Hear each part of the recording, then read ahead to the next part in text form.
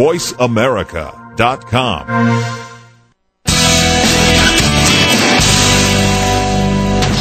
Welcome to Go Green Radio, brought to you by Covanta Energy. Reduce, reuse, recycle. Rethink renewable energy and energy from waste. This program will help start you thinking about how to protect our world and its important resources. Now here's the host for Go Green Radio, Jill Buck.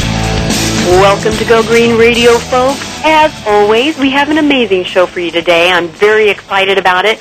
And those of you who listen on a regular basis know that I'm kind of a Twitter freak. I'm out there all the time. I love my tweets, my Twitter folks, and sometimes the best things happen from Twitter. And this interview is a perfect example of another great success story for Go Green Radio in linking up with folks that we've met on Twitter.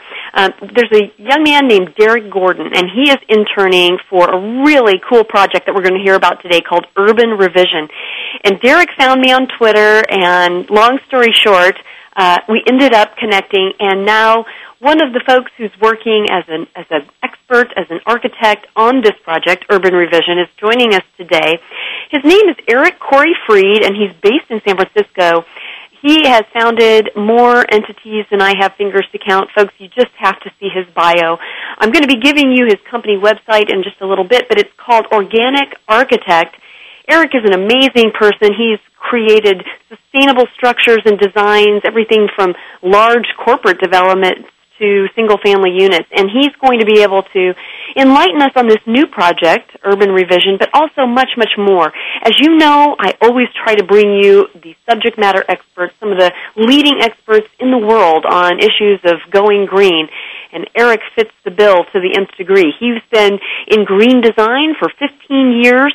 As a green architect, and so he's going to be able to tell us what it was like to be green before there was a Nobel Peace Prize for it. It's going to be awesome to talk about some of the things he's done as a leader in green architecture, and I'm so pleased to have him on the show. If you are listening and you want to ask any questions, I don't want you to be shy. Eric's a nice guy. I'm a nice gal. I want you to call in and ask questions. The number to call in is 866-472-5788. Now, we're going to get started, and Eric, welcome to Go Green Radio. I'm so glad to have you on today. Oh, thanks, Jill. God, if I had this kind of encouragement growing up, I really could have accomplished much in my life, I think. Well, it's never too late, and we're so glad to have you on. Now, you have done a lot of media. As you know, because I was communicating with you later in the evening last night, I did my homework on you, and you have done some really great media interviews. So the challenge for me is to do something a little new, ask you some questions hopefully nobody else has, and I love that challenge. Before we get into all the questions that I want to ask you, I want to lay the foundation first.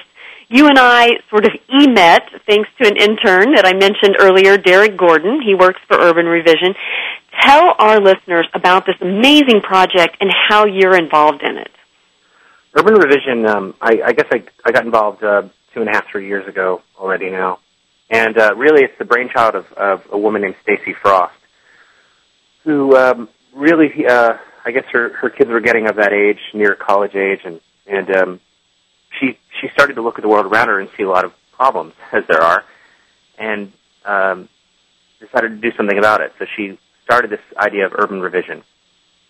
She was really taken by the notion that more than half the world's population is now living in cities, which is a significant moment in our human history. And how can we define and develop sustainable blocks and sustainable cities? And that's really the goal of urban revision, and we do it in a number of different ways. Well, tell us about that. I mean, tell us what the project has done over time and where you're headed. Well, we started with simple competitions. We started with the idea that let's break up, since the city is so big, let's break it up into more digestible parts. So we had a competition called Revolt that's focused on alternative energy solutions. We had a competition called Reconnect that focused on reconnecting people together in a community. And each competition was themed to focus on a different aspect or a different problem area of a sustainable urban block. Mm-hmm. And the idea was that all of these, I guess you could say, smaller competitions would then culminate into a huge, giant competition, which is where we are now, which is Urban Revision Dallas. Uh-huh. And now, everybody, I want you to not close the web browser that you're listening to the show on, because we don't want to lose you. Open a new web browser and go to this website, www.urbanrevision.com, and that way you can kind of follow along with what we're talking about with this program. It's truly amazing, and you'll see the steps that they've taken. And now the competition that's going on is extremely exciting. Tell us about the competition you guys have started. Well, the idea all along was to find a real city block in a real city, and foster this competition to generate innovative ideas, and then actually get it built. And that's what we've done. Which is, it sounds weird to say, but a few months ago we went to Dallas and met with the mayor, Tom Leppert, and sold him on the idea of it. And he essentially gave us a city block and said, "Well, here, use this." And developers came on board, and now we've launched a competition to design this sustainable city block, as sustainable and as innovative as we can, and to get it built. And the competition launched in January, and it's open until May, so we've timed it so students could participate. But the competition's really open to everybody. Well, now, Go Green Radio listeners, hang on to this thread really tightly. If there is an aspiring architect in your life, make sure you listen closely to the next information. Eric, tell us, what's in it for the people who participate? What is the contest? What are the prizes? What do they do? Tell us a little bit more about the meat and potatoes of the contest. Well, not only would they get fame, worldwide fame, because there's a lot of media involved and a lot of people watching the competition, but their ideas would get built, which is probably the best thing for any aspiring designer. And it would get lived in and used and talked about and studied and scrutinized. And the idea is that this would be a perennial competition, that if we do our jobs well in Dallas, that we would do it elsewhere in other cities. And then, of course, there's cash involved, $25,000, I think, for 3 different winners. And hey, if you're a college student, that's big cash. That's a lot. Even if you're a 40-year-old man, it's big cash, I think.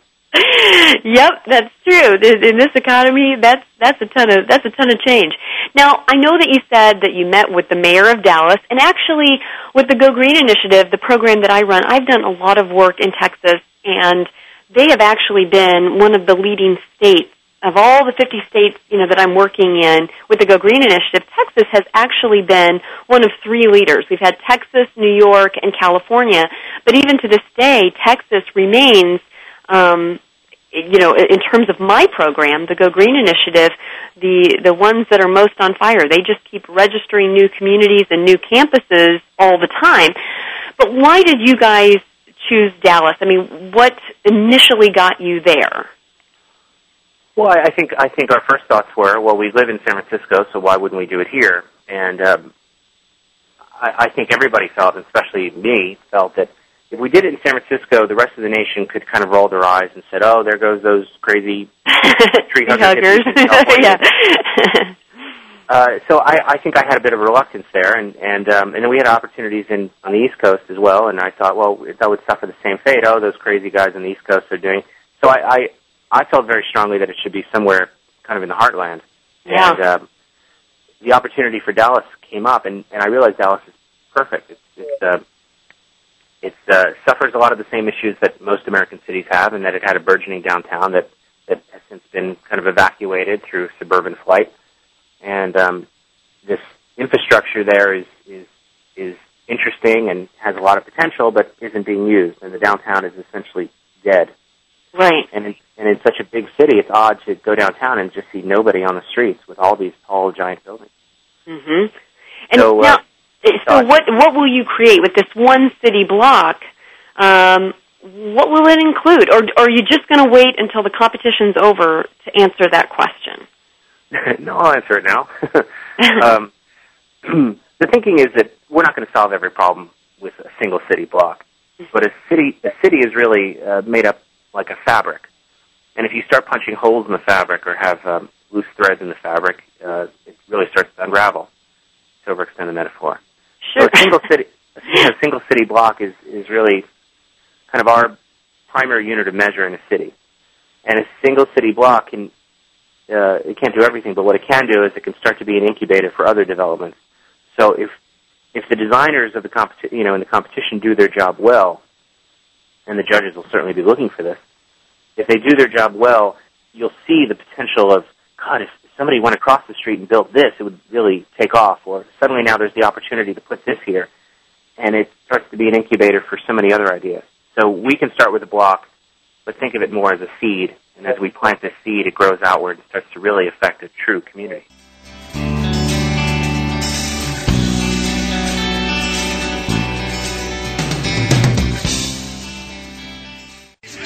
Opinion.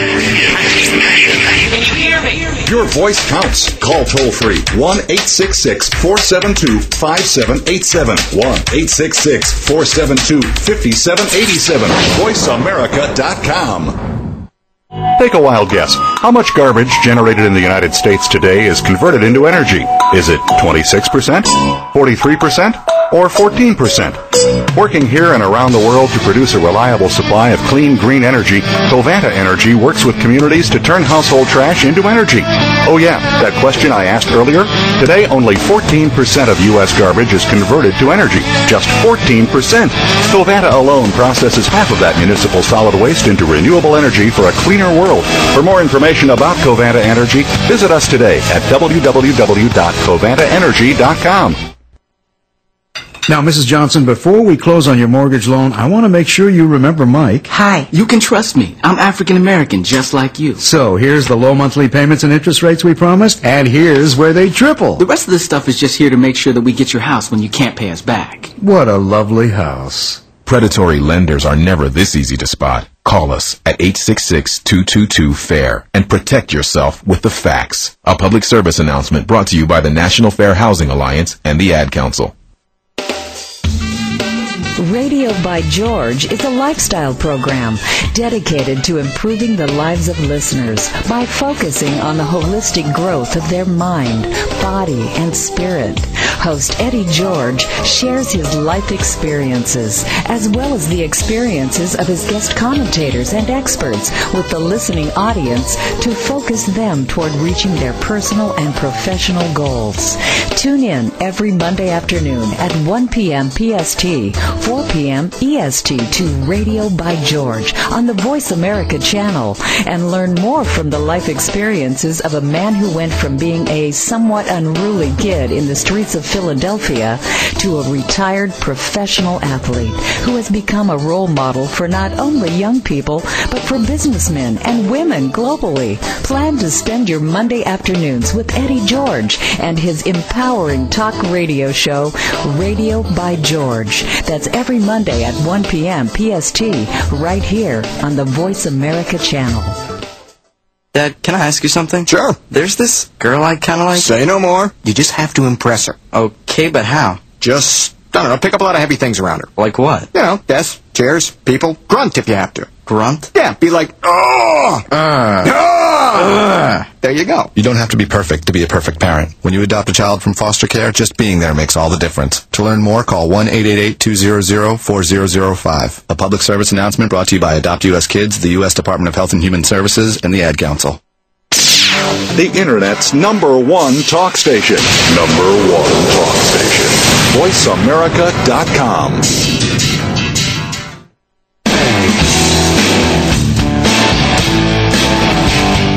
You're listening to Go Green Radio with your host, Jill Buck.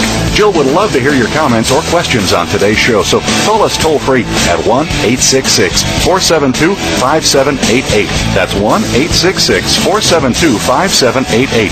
Write to us, too. Save some trees and send us an email to gogreenradio@gmail.com. That's gogreenradio@gmail.com. Now back to Go Green Radio with your host, Jill Buck.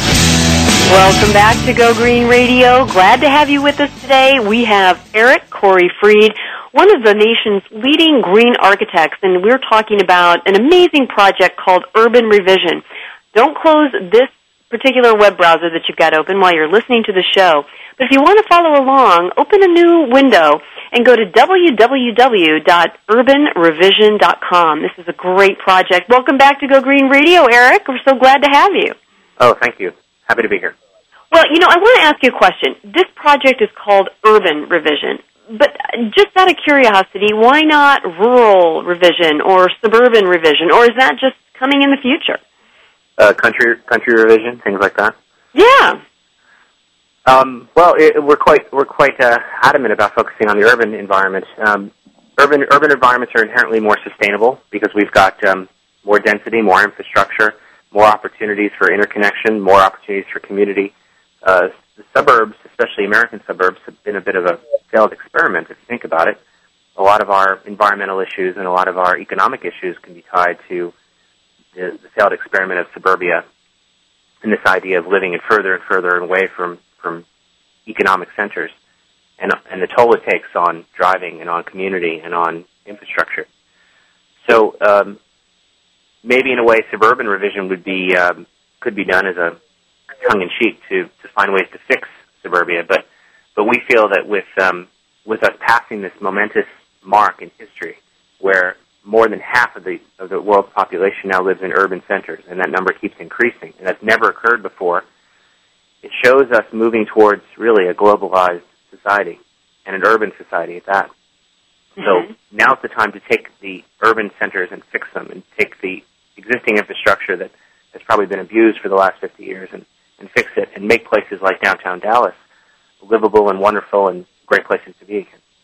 Well, and of course that's going to have to be a holistic approach that every urban area, embraces, because it's not just the sustainable buildings. Of course, it's the quality of schools and education. That's what draws people. There's so many things that draw people to an urban area. In fact, I do a lot of work in China, and I'm working with one environmental educator over there who works in like tier 3 cities outside of Shanghai, and these are very rural areas. And she's from a small country in Europe, and she tells the people that she works with in China that she comes from a country where the entire population is 2 million people. And they laugh and they ask, did you all live in the same hotel? And so I think when you look at a global population, scan, much of what we're seeing in terms of urban development is in the Asia and emerging, economies. So it is a pretty exciting time to see what will happen with urban development. Now, on this project, Urban Revision, you must have some partners. Every good project has a team and a lot of partners. Who are they in this particular project, and how are they interfacing with each other? Well, we've got 3 major partners, and then there's a lot of smaller ones. But the 3 major ones are first the mayor's office in Dallas, which has been incredible, and we couldn't do the project without them, quite frankly.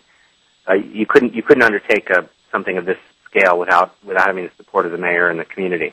Mm-hmm. Secondly is the Central Dallas Community Housing Development Organization, called the Central Dallas CDC, and they're essentially acting as the developer on this project. Mm-hmm. And then lastly, we have the BC Workshop, which is founded by an architect named Brent Brown, which has this amazing practice, and he makes me feel guilty every time I talk to him. Awesome. Where they essentially provide architectural services to those in need all around the community, and do these really noble, stoic, wonderful things. It makes me feel quite selfish designing houses for relatively rich people. Wow. That sounds great. I mean, it sounds like a really good group. How did they all assemble? I mean, do you all have face-to-face meetings, or do you conference call? How are you working together? How often do you all put your heads together? Well, we do conference calls fairly often, and they're kind of easy. And then, of course, 4 million emails going back and forth every week. Mm-hmm. But we get to meet in person every now and again. I think it was December, we had a community charrette in Dallas, and we brought together leaders from all different departments throughout City Hall, and then architectural leaders in the community. Mm-hmm. Locked them in a room and fed them and said, let's develop the parameters for this competition. Let's develop what you'd like to see come out of this competition. Right. And it was incredibly effective. And what I discovered is a problem that's inherent to, I would say, most communities, which is that you have the guy that's in charge of public transit that runs that whole department and knows all the things that are coming up and knows all the potential issues and knows all the potential projects that he's got funding for. And then sitting right next to him is the guy that runs the streets department, and the two of them never talk. They only know each other's name from a call sheet that sits by their desk, but they've never actually met in the same room. Right. When you start to lock those people, those decision makers and stakeholders in the same room, these amazing opportunities come out. So, for example, in the charrette, we discovered that there was a sunken freeway right along our site, and this freeway was essentially acting as a river. It might as well have been a river of molten lava, because what we found is that pedestrians would not walk across it. Oh. So it just became clear once you started getting all these people in the room that what we need to do is just cover over the freeway, just literally build land right over it so people can walk on top of it. And now, in addition to our project, Dallas has underway this idea for this covering over of the freeway, and they're essentially putting a park on top of the freeway and erasing the mistake of the sunken freeway driving through the community. Wow. That's pretty amazing. And it's just a simple, like, really, really old-fashioned thing, talking to each other. I can remember, there have been times since the Brown Act was put into effect, a lot of folks have had a difficult time conducting public policy meetings the way that it was done back in the old days. And I know that there are good reasons for the Brown Act, the corrupt things that happened before public officials, had to notify the public before they were meeting. But sometimes everybody getting together around a coffee table or around lunch really can be helpful. And I think some of the communication that used to take place when we were solving community problems are a bit more difficult now. So it's really great to be able to, in a legitimate and legal way, get everybody together. Now, I'm going to send the podcast of this show to one of my former interns that worked for me over the summer. She's a student at USC in urban planning, and she wrote a tremendous white paper for me this summer that really blew my mind and was pretty fantastic. And I think she would be awesome for this competition. But how are you all reaching out to potential competitors? What's your outreach strategy? The outreach is fairly extensive. In addition to the Urban Revision website, which gets a lot of hits, but still exists as a website somewhere, we've sent out competition details to every school of architecture, every school of industrial design, and I think pretty much every school of interior design to make sure that we get students represented. We also have a kind of a very star-studded filled jury of jurors that are going to be judging the competition, and hopefully that'll attract more entries. And then we've issued select invitations to larger firms, asking them specifically to participate and working with them to help them make sure that they get their entries in on time. Who are some of these star judges? Well, we've got Cameron Sinclair, founder of Architecture for Humanity, which is, again, one of those people that you start to feel guilty that you're not doing enough with your life when you start talking to him. Cameron's put out a book called Design Like You Give a Damn, and which is a fantastic book, by the way. Mm-hmm. And his group, Architecture for Humanity, provides architectural services for people that really need it all over the world. And it's not free architectural services. It's not just charity. It's the idea that you help them out and following kind of the teach them to fish model. So they do projects in New Orleans. They do projects in the Philippines. They do projects everywhere. Wow. That's cool. And who else? We have Peter Head, who's one of the design principals of Arup, which is the premier leading engineering and design firm in the world. We have Pliny Fisk, who was one of my mentors, and for the last 40 years, he's kind of essentially been the green sustainable architect. Mm-hmm. He's got a group called the Center for Maximum Built Potential, and he's devoted his life to exploring how to make buildings operate better and operate more like nature and truly be completely sustainable. And then lastly, we have Sergio Palaroni, who used to teach at University of Texas in Austin and now teaches in Portland, and he's director of what's called the Basic Initiative, which teaches architecture and sustainable design, and again goes into the community and solves problems the way they need to. And Sergio and Cameron are kind of two of my favorite people. So I just love getting in the room with them and bouncing ideas around. But they're all incredible. They're all incredible, brilliant. Sounds like, if you were sort of a student or an up-and-comer in the industry, just to get your work in front of these judges is an amazing opportunity in and of itself.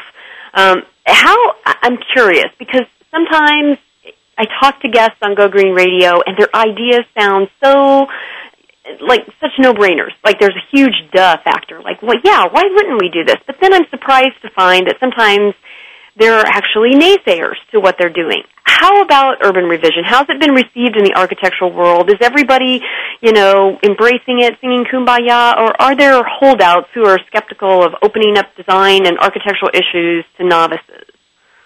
The funny thing about, any movement, and I think of environmentalism as a movement, not as a fad, but as something that we need to move towards. The issue with any movement is that you're always going to get resistance, and very often the greatest resistance comes right from your own peers and your own friends, in part because they're,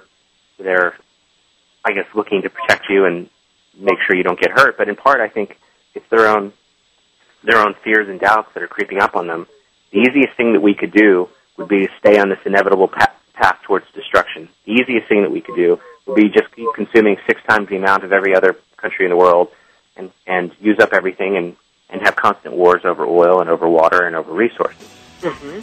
That's actually the easiest thing that we could do. It's very hard to redesign the world, and it's very hard to change everything.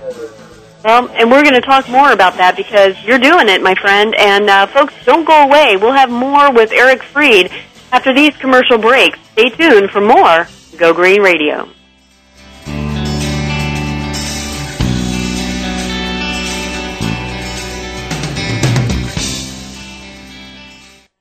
News, opinion. Can you hear me? Your voice counts. Call toll-free 1-866-472-5787. 1-866-472-5787. VoiceAmerica.com. Go behind the scenes of what you see, hear, and read on the news. Learn the ins and outs of public relations on Stars of PR with Cindy R. every Thursday at 7 a.m. Pacific Time.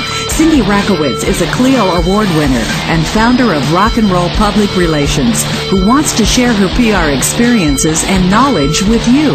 Learn how to handle a crisis, deal with celebrities, and become a terrific PR executive. Listen to the Stars of PR with Cindy R. every Thursday at 7 a.m. Pacific Time here on News Talk Radio, VoiceAmerica.com. Take a wild guess. How much garbage generated in the United States today is converted into energy? Is it 26%, 43%, or 14%? Working here and around the world to produce a reliable supply of clean, green energy, Covanta Energy works with communities to turn household trash into energy. Oh yeah, that question I asked earlier? Today, only 14% of U.S. garbage is converted to energy. Just 14%. Covanta alone processes half of that municipal solid waste into renewable energy for a cleaner world. For more information about Covanta Energy, visit us today at www.covantaenergy.com. Stimulating talk. Gets those synapses in the brain firing really fast. All the time. The #1 Internet talk station where your opinion counts. VoiceAmerica.com.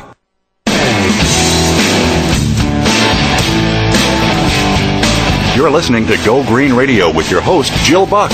Jill would love to hear your comments or questions on today's show, so call us toll-free at 1-866-472-5788. That's 1-866-472-5788. Write to us, too. Save some trees and send us an email to gogreenradio@gmail.com. That's gogreenradio@gmail.com. Now back to Go Green Radio with your host, Jill Buck. Welcome back to Go Green Radio. We are having a blast today. So if you're just joining us, roll up your sleeves and get ready to punch some websites into your web browser. Don't close this one. Stay with us on Go Green Radio. But I want you to open another window and go to this website, www.urbanrevision.com. We've been talking with Eric Fried. He's a leading green architect based in San Francisco, and he's been telling us about this project. Now, we're going to be moving on and talking about him. We're going to get personal. We're going to find out what's going on between his ears because he's a real leader in green design. But after the show, I want you to check out urbanrevision.com. It's really great. Now, open one more window, folks, and go to Eric's website. His company is called Organic Architect, and the website for that is simply www.organicarchitect.com. And we're going to go through that, and we're going to talk with Eric about what he does and how he's leading the way in green design in the 21st century. Eric, welcome back to Go Green Radio. We are so glad to have you with us. Oh, thank you. Well, let's talk about your career as a green architect, Eric. When did you first realize that you were a green architect? What was the moment that you first embraced that mission? You make it sound like it's like a switch. Like before that, I was a toxic architect, and suddenly I decided, you know what, I'm set up with that. I'm going to switch. I didn't realize it. My approach to sustainability is that it's very logical, and the way that we've been building our buildings is illogical. You know, it kind of doesn't make sense to fill a building with toxic finishes. It doesn't make sense to use a resource till it's exhausted. And I really come from that approach. And even my mentors that I sought out over the years shared that idea with me. So even back in high school, when I was drawing up my little buildings and not really knowing what I'm doing just for fun, they were buildings that responded to light and to wind. And then when I got into college, I just started doing these green buildings. But we didn't call them that back then. We called them passive solar buildings or resource-efficient buildings. There wasn't, this is the 80s. There was no movement like there is now. So was this something that, kind of carried through from something in your childhood? What made you, I guess the thought process behind this is so interesting to me because I find when I interview people on Go Green Radio, there are so many different paths that lead different leaders in different industries to a green path. For you, it sounds like it was just innate, but can you point to anything in your background that helped you recognize, the beauty of nature and wanted to, conserve natural resources? Was there somebody that inspired you, or some, what was it? Well, there were hundreds of people that inspired me, but there were two distinct things that occurred. First thing was when I was 10, I saw my first Frank Lloyd Wright building, and it was there's only one in Philadelphia where I grew up, and I just happened to go to it, and it was the first time that I saw that a building could be beautiful and a building could grow out of the site and really just be impressive. And I spent the whole time just staring up at it. And my mother saying, "Pay attention," and I just kept looking up at it, and I was in awe. And I asked, "Well, who did this?" And they very proudly said, "Frank Lloyd Wright," obviously. Uh-huh. And from that moment on, I was hooked. I went to the library, and back then that's what we did. We went to libraries and took out books. So I took out books on him, and that was at age 10. And what's unusual about that story is that it's not unusual, in that I've met hundreds of other architects that have very, very similar stories with their experience with Mr. Wright and how it's changed their perspective. It made me realize at a very young age that I was not at all interested in doing what other people had seen before. Mm-hmm. I looked around. I grew up in what's called a row house. It was a simple, stupid box that was covered with fake brick and fake shutters, and none of it was real. And I thought, well, I could design that now at age 10. I want to do something that I've never done before. I want to do things that make people excited. That's cool. That's really cool. And you're still doing it now because you're getting people excited on a huge scale. I mean, it's just great to talk with you, Eric. And I was looking all through your company's website, and again, folks, that's www.organicarchitect.com. And you say right up front on your website that you believe that ultimately the term green architect will be redundant because all architects will be building sustainable structures. It's just inevitable. And if that's true, then you're really on the leading cusp of this as one of the first, quote-unquote green architects. And so you hold a natural leadership role. Tell us about some of the things you're doing outside of the project Urban Revision that we've already talked about. What are some of the things you're doing to help ensure that what you say will indeed come to fruition, that the term green architect will become redundant? Well, when I started my firm in 1997, I think I did what most architects do, especially young architects. I kind of puttered around and struggled with the idea of how do I get clients and how do I get things built. And I very quickly realized that to truly be a green architect, to truly be committed to this, it couldn't just be the buildings that I designed, but it had to be every building.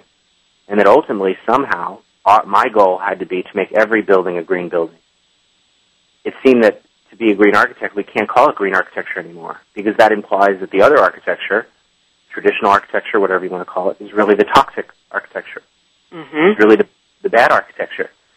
And then how can you exist with this better alternative and not fight to get rid of the bad stuff? So that right around that time, I guess for about 2000 or so, 2001, I realized that I couldn't just be a normal architect anymore, that I had to do these other things. And that was really the dramatic shift. That's when I made a conscientious effort to change our approach. So you teach. I mean, I know that you are an instructor, and so you're helping to teach, folks who are going to be professionals in this field, but you also speak at conferences and whatnot. What do you do to reach out to your brothers and sisters in the architectural world? Well, I started teaching, and I approached UC Berkeley and Academy of Art and said, I want to teach. And they said, well, you want to teach history? And I said, no, I want to teach sustainable design. And they were very open to it, and they helped me develop programs. It started with one class and eventually led to full certificate programs in sustainability. And we've now had, since 2002, hundreds of students go through this program, which will then they'll go and they'll make every building that they do a green building. I speak at 40 conferences a year all over the country, which is both exhilarating and depressing at the same time. How is it depressing? It's depressing because you spend a lot of time in airports, seeing the worst of America, and you spend a lot of time in really anonymous, awful hotels, and you go to cities and you see. And I didn't expect this, but you see the same issues and the same problems and the same concerns across the United States, and that we're really all in the same boat. And it really gives me that sense of it. When I go to Minneapolis or I go to Dallas, and you see that they're all struggling with the same issues, and that really there's probably a strength in numbers, that if we were just to kind of get together and share notes, that we could start to really help each other. Well, I travel quite a bit myself, and I know what you mean in terms of, I always say there's nothing new under the sun. I mean, when I am talking, next week I'll be talking in D.C. and then in Pennsylvania, and there are local issues and geographical differences, of course, and different environmental issues in different climates, but we are sort of struggling with a lot of the same issues, and especially when it comes to architecture. I mean, don't you think that part of that is because the architects who've been designing these things were brought up under similar schools of thinking? How do we change that thinking? We have now more than an entire generation of architects that have forgotten how to build buildings appropriately. For some reason, in the last 50 years, with the post-war boom, and then the boom through the 60s, and now this oil embargo, we've somehow painted ourselves into a corner where we design a house and then we put it the same place all over the country, and the house doesn't change. So whether we put it in Arizona or whether we put it in Alaska, the house remains the same, and that fundamentally is an issue. The design of the house should change. It should be like in nature. It should be like what Mr. Wright says, and the house would respond to the environment and change and adapt and grow accordingly. So you almost need to have architects embrace the locale, not just the principles of design, but the locale in which they'll be working. I mean, and that makes sense, Eric. That makes perfect sense because, for instance, lawyers, okay, they may go to law school in Illinois, but if they're going to practice in California, they have to pass the California bar exam so that they acclimate the practice to the state's laws. So it makes perfect sense that, the architectural industry wouldn't do the same. I want to shift gears for just a second because, we've been talking a lot on Go Green Radio, and everybody else has been talking about this concept of green jobs. And everybody's, got a different definition of it, and we hear that the green jobs of the future will be domestic, they'll pay well, they'll be good for the environment. How do you define green jobs, Eric? You've got one, by the way, but how do you define, what it means to everyday Americans? Well, I have a lot to say on this subject, I think. I first heard the term, I guess about 4 or 5 years ago when I met Van Jones. Oh, yeah.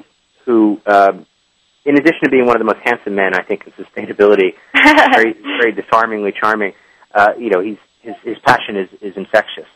And I think I'm speaking for him, and hopefully I'm doing him justice, but I think he sees green-collar jobs as a bit of a social rights issue and a social equity issue, in that your choices coming out of a low-income neighborhood shouldn't be whether you try to get a white-collar job or a blue-collar job, but you get a green-collar job that is not only teaching you a skill, but also boosting up your community and helping the world at the same time.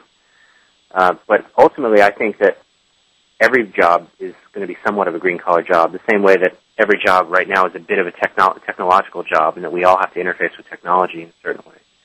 All of us. Great analogy. That's a great analogy. I mean, what job at this point doesn't use a computer or a copy machine or some kind of device? What kind of job in the future won't have to manage the natural resources it affects? That's a really great analogy. And that seamless ubiquity of technology being woven into everything that we do, from a policeman dealing, with the computer that they might have in their dashboard, to the cable guy that uses a computer to kind of program the order in, or even the person at McDonald's that's kind of getting you your fries. We're dealing with technology on a seamless level, and we don't even think about it anymore. I think so, too. We're going to be interfacing and questioning and acknowledging our environmental footprint and doing it on a seamless level. In fact, we'll be doing things that we'll forget why we do them. We just do them because ultimately we need to through regulation to protect our planet. Well, that's a great way to put it, and I think that's something that frames the discussion in a completely different way. That potentially every job could be a green job if we look at environmental footprints of what we do every day in the workplace. We're going to be back with one more segment with Eric Freed. So, folks, don't go away. We'll have more Go Green Radio right after these commercial breaks.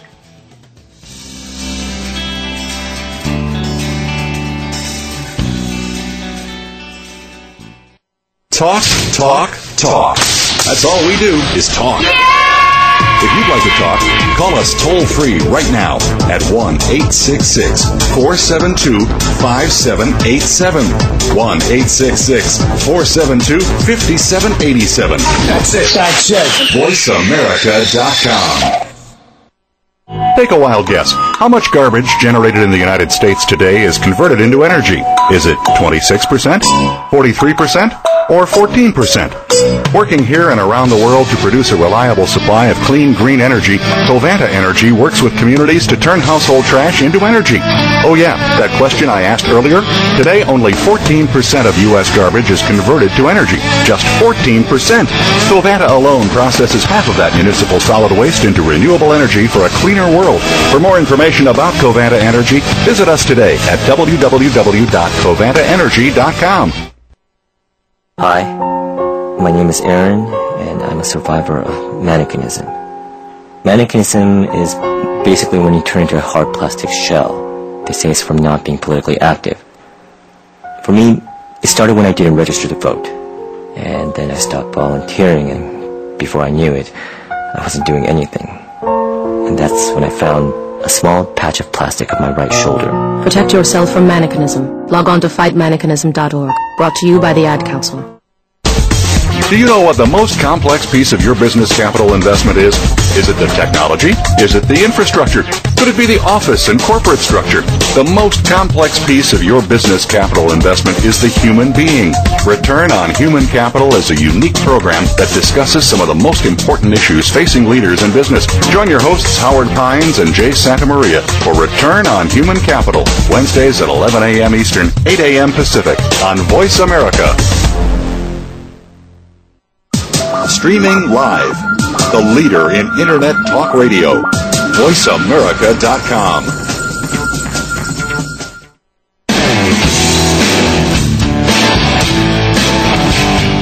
You're listening to Go Green Radio with your host, Jill Buck. Jill would love to hear your comments or questions on today's show, so call us toll-free at 1-866-472-5788. That's 1-866-472-5788. Write to us, too. Save some trees and send us an email to gogreenradio@gmail.com. That's gogreenradio@gmail.com. Now back to Go Green Radio with your host, Jill Buck. Welcome back, folks, to Go Green Radio. Once again, your Dean of Green is bringing you an awesome guest, and I am so excited to have Eric Corey Freed on our show today. He's been talking to us about some amazing topics that deal with green design and green architecture. You know, when it comes right down to it, this is where the rubber meets the road with our sustainable future, and everything that we can hope for is that new buildings and new structures where, according to the EPA, we spend 90% of our time indoors is going to be sustainable or not. And Eric is really leading the way with what he is doing, both with the Urban Revision Project and with his own design firm, which is called Organic Architect. You can see his website at organicarchitect.com. Eric, thanks again for being on Go Green Radio. Oh, thank you. You know, we were talking about, before the break, we were talking about green jobs. And I love the point you made that, hey, realistically, every job is going to be a green job when sustainability is woven into everything that we do. I think that's a perfect point. Now, in your industry, do you foresee a time when architects will measure, at least to some degree, their success on a project by measuring how many green jobs that they create with their design? I mean, will that become a statistic that architects can quantify and use as a competitive edge? Or on the flip side, do you think that might be a metric that should be imposed as a regulation on the architectural industry? What do you think about that? Well, I think I'm always reluctant to the idea of regulations, but I feel like we've gotten to a point where we almost can't do them without government intervention. There are things that I'm finding that unless we make rules, we can't wait any longer. The idea that we're just going to wait for consumer demand to get to such a fever pitch that people are just going to willingly do this is rare and doesn't really happen in our history. What we need to do is kind of look at past examples where it's been effective. So, for example, here in California, we have an energy code called Title 24. And what's interesting about it is that ultimately it makes every building somewhat of a green building. It makes every building somewhat energy efficient and somewhat water efficient. So, for example, every toilet that we put in California is a low-flush toilet. Right. But you can cross the border into Oregon and you can find that here where we have a 1.6 gallon per flush toilet, in Oregon they have a 5 gallon per flush toilet.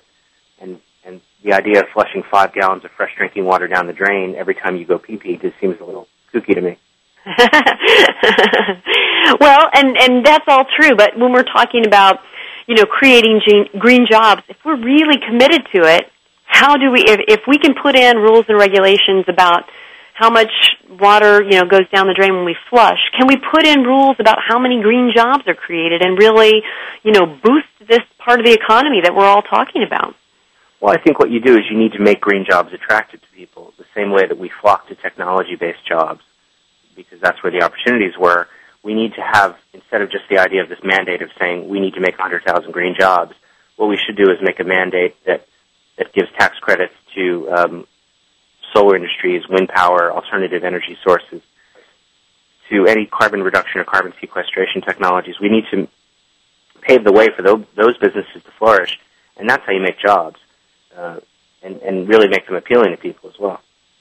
Well, that's perfect in my regard. You know, I love tax incentives for great behavior, and I think that is a perfect role of government to create incentives for businesses and for individuals who do the right thing. I think that's fantastic, and I love that approach. And I think that's a great marriage of free market, you know, creating incentives that are attractive to folks, and government creating the environment in which businesses who are doing the right thing get rewarded and can continue to function and create more people, you know, more jobs for folks. Now, I went through a lot of the interviews and published writings that you have while I was prepping for this interview, and I was really excited about some of the things you said. In one interview in November 2006, you said that architects should take responsibility for the buildings they create, and that jibes with the guest that we had just a couple of weeks ago. His name's Peter Yost, and he was talking about the durability of buildings being part of the new LEED standards coming out of the U.S. Green Building Council for homes. What's your view on durability as it relates to sustainable design? Should that be a part of all the LEED standards, or just homes? Well, the LEED standards, although LEED has been wildly successful in certain areas, it's the de facto industry standard for the rating of a green building. The reality is that LEED buildings still only account for a small percentage of what's being built, especially in housing. So we should make it part of LEED. In fact, we should do a lot of other things to LEED to change it, such as acknowledging the entire life cycle of the materials, not just durability, but everything before and after. But I think instead, for some reason we've had this clash of our consumerist culture that wants to buy new things every few years and replace things all the time rather than fixing them, we almost need to change a little bit of that before we can start to make buildings that are durable. You know, we used to make buildings that lasted 100 years, and now we make buildings that really only last about 10.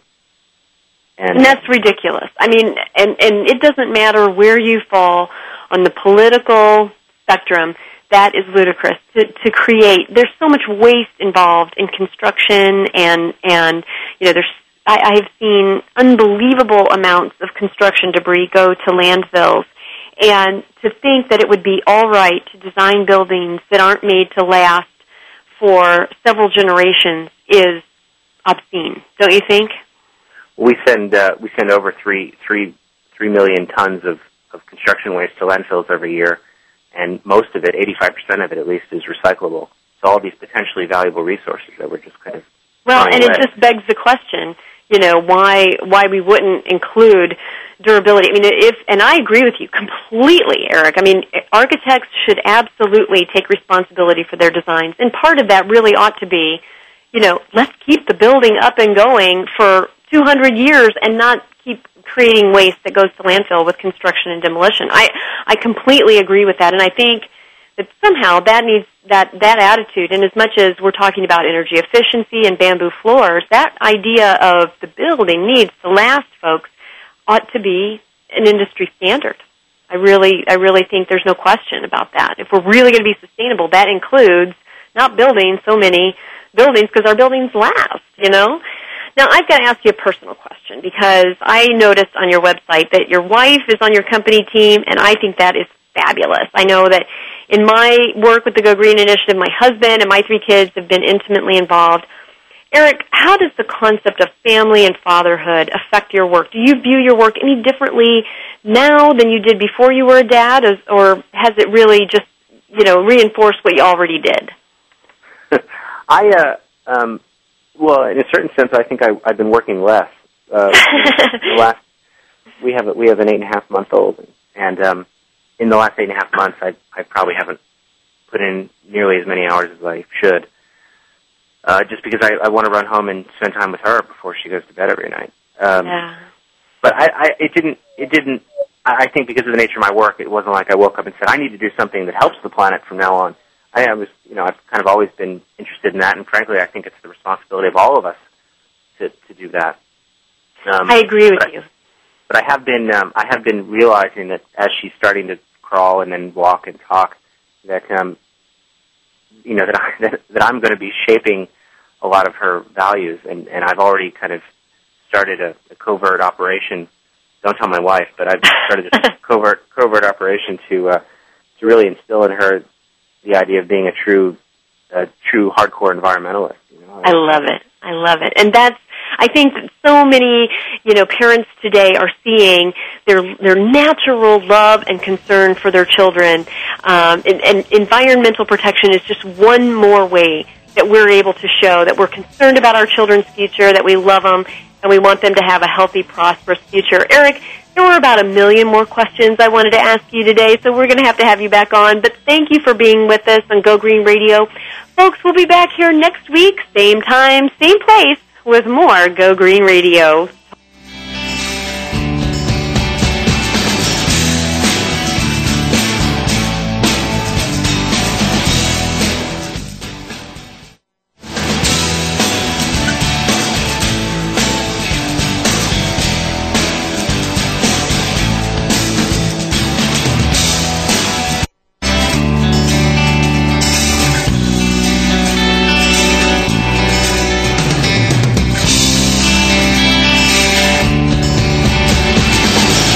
Did you get some terrific ideas from today's show? Please join us for more next Friday at 9 a.m. Pacific Time, noon Eastern Time. It's Go Green Radio with Jill Buck here on Voice America. Go Green Radio is proudly sponsored by Covanta Energy, a leader in providing renewable energy solutions for a cleaner world.